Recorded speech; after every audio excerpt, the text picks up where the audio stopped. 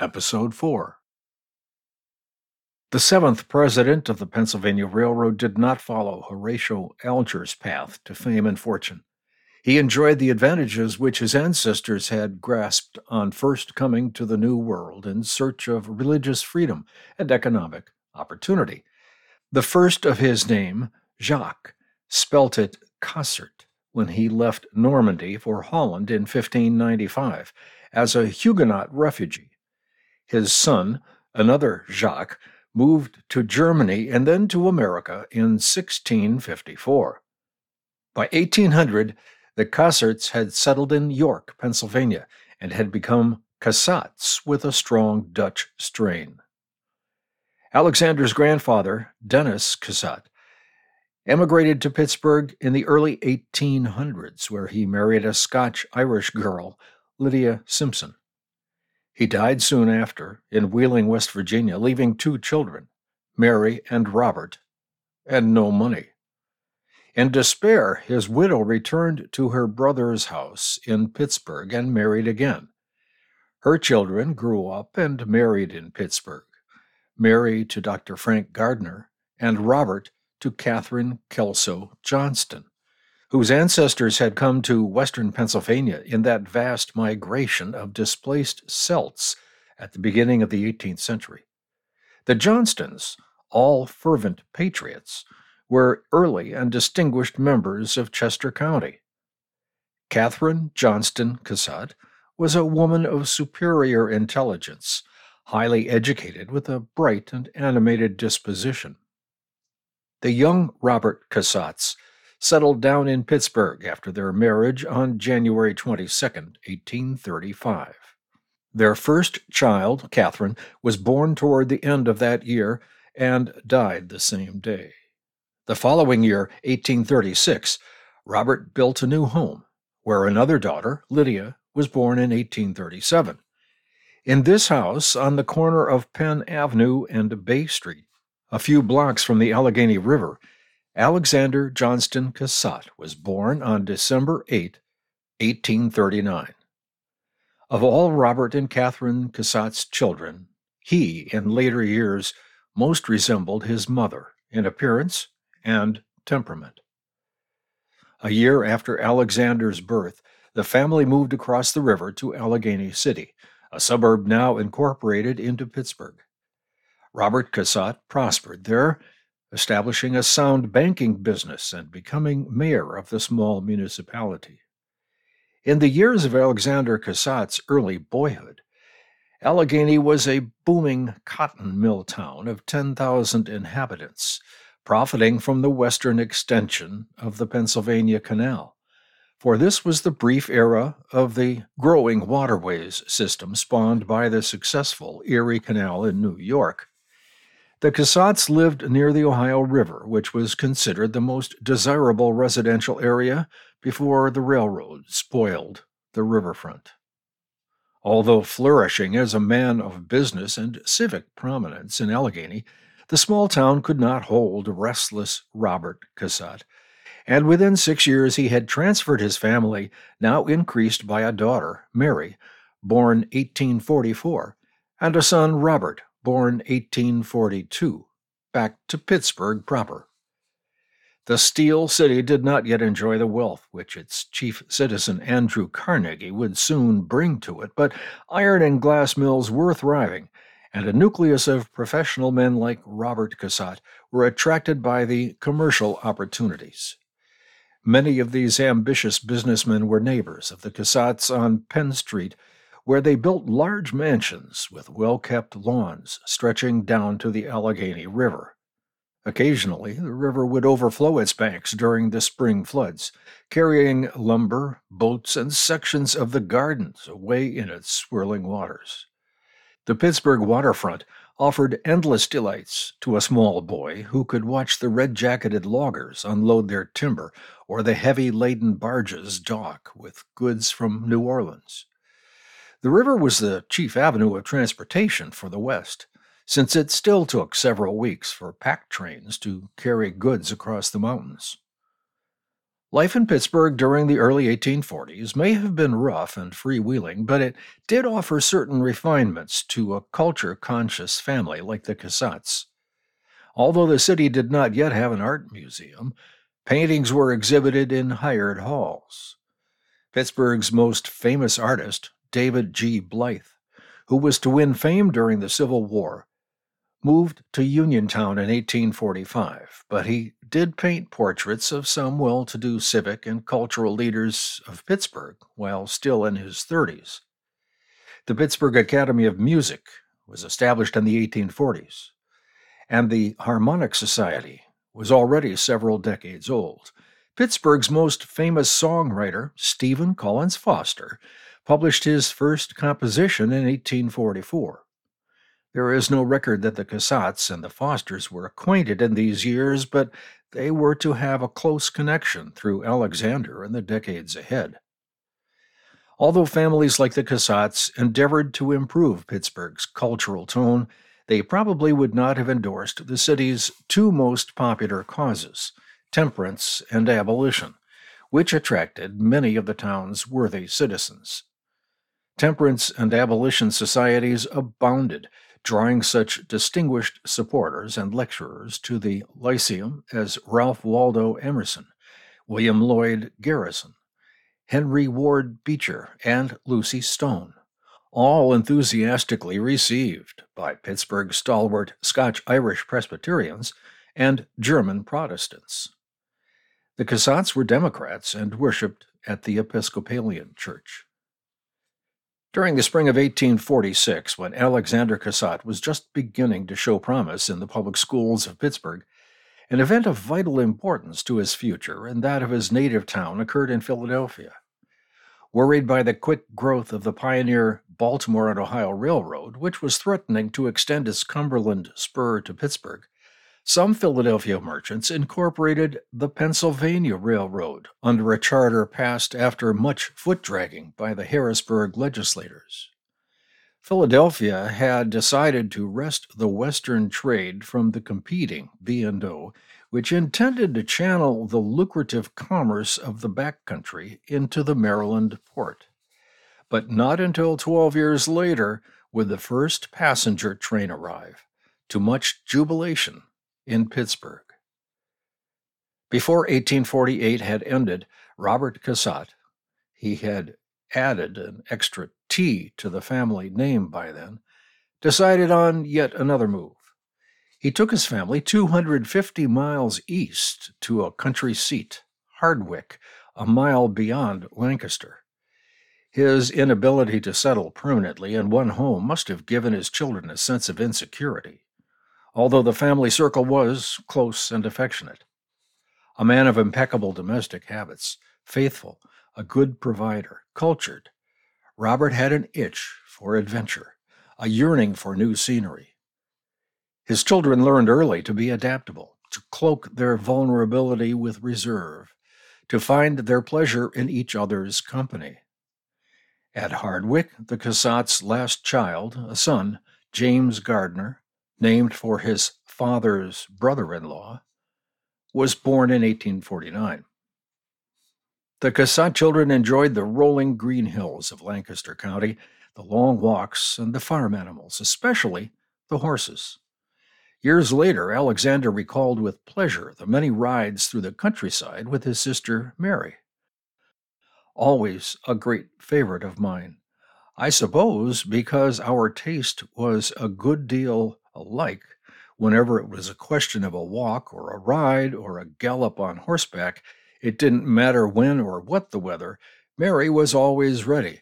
So when I was at home, we were together a great deal. We used to have plenty of fights, for she had a pretty quick temper, and I was not always exempt from that feeling myself, but we very soon made friends again. Alec, too, had a quick temper, which he soon learned to control, accompanied by an extreme shyness from which he suffered all his life. If Alec remembered the horses and rides, his sister Mary's memory of her brother's boyhood were more prophetic. After 2 years at Hardwick, Robert Cassatt, still incurably peripatetic, moved the family again to a newly developed residential area west of Broad Street in Philadelphia. Alexander entered yet another school, a strict boys' academy run by an unbending headmaster. This intolerant pedagogue could not understand the 10-year-old boy's inability to recite in class. Thoroughly irritated by Alexander's shyness, he wrote to Mr. Cassatt that the only cure was a good flogging. Appalled, Robert quickly removed his son from the school. These constant interruptions of his academic life seemed to have little effect on Alexander's proficiency in his studies. He showed a real talent in technological and scientific subjects, which spurred his father to consider his future education. Meanwhile, the Cassatts settled into yet another house at 496 Chestnut Street and enjoyed Hardwick during the holidays.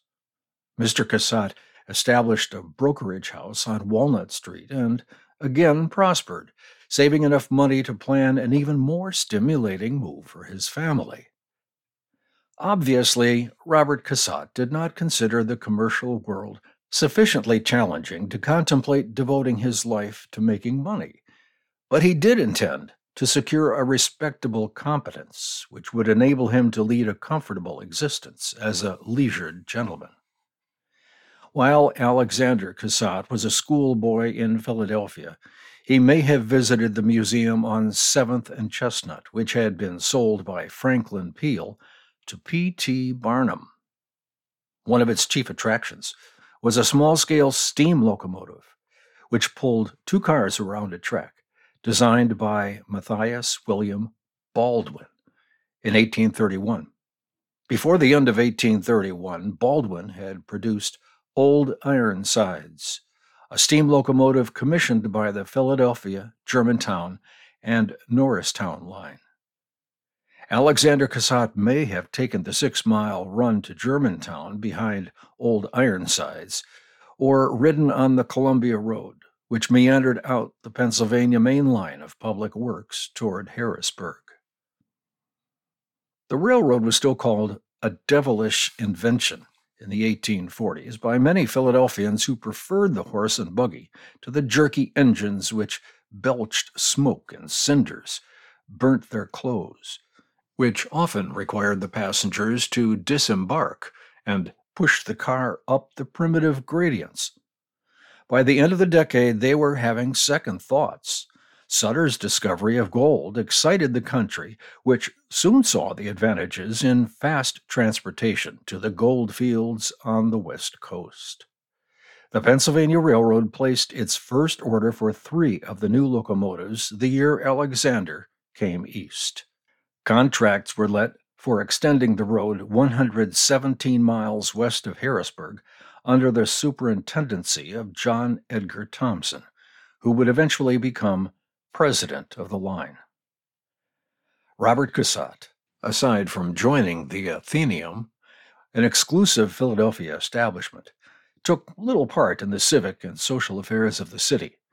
He seemed to have small interest in the growing business opportunities of Philadelphia, and before long decided to take his family abroad. By the fall of 1851, the Cassatts were established in the Hotel Continental in Paris, in time to witness Louis Napoleon's coup d'etat, which for a few days in early December brought barricades and mob violence to their adopted city. Mrs. Cassatt had learned French as a girl in Pittsburgh and attempted to teach it to her children. They were also enrolled immediately in a Parisian day school. Alexander attended Monsieur Gachot's academy near the Cassatts' apartment off the Champs-Élysées. Although only 12 years old, he had already changed schools at least 5 times, and this would not be the last because Mr. Cassatt soon realized that facility in French was not all that Alexander required. He may not have been dedicated to business himself, but he was determined that Alexander should be fitted for a career commensurate with his abilities. 2 years after their arrival in Paris, the Cassattes traveled to Heidelberg, where Alexander was entered in a boarding school. The move to Germany was not entirely on Alexander's account. Robbie, now 11, had been ill even before they left America, and it was thought that a German specialist might relieve his condition. But that was not to be.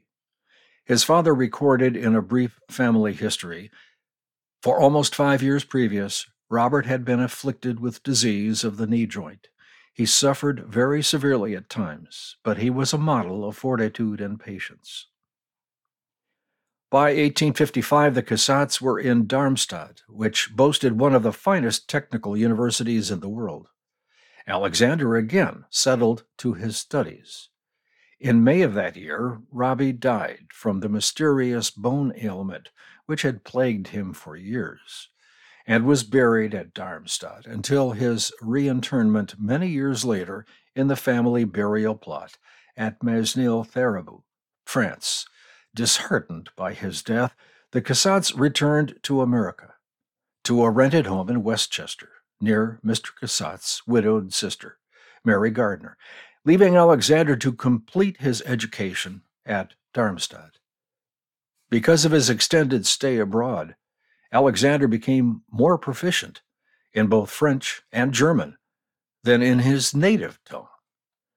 This was to cause him some problems when he returned after 5 years at age 17 to America, where he planned to study civil engineering.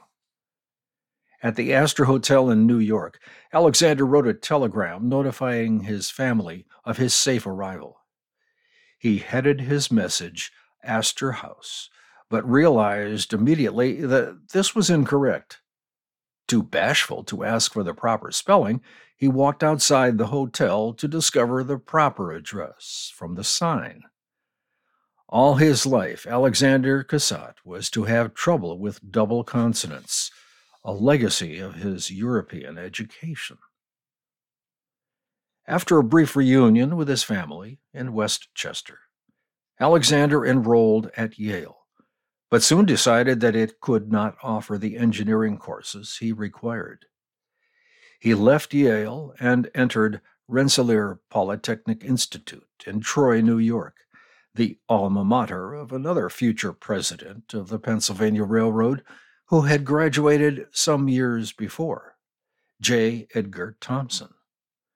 The railroad, meanwhile, had emerged from its pioneer stages to become a major transportation force.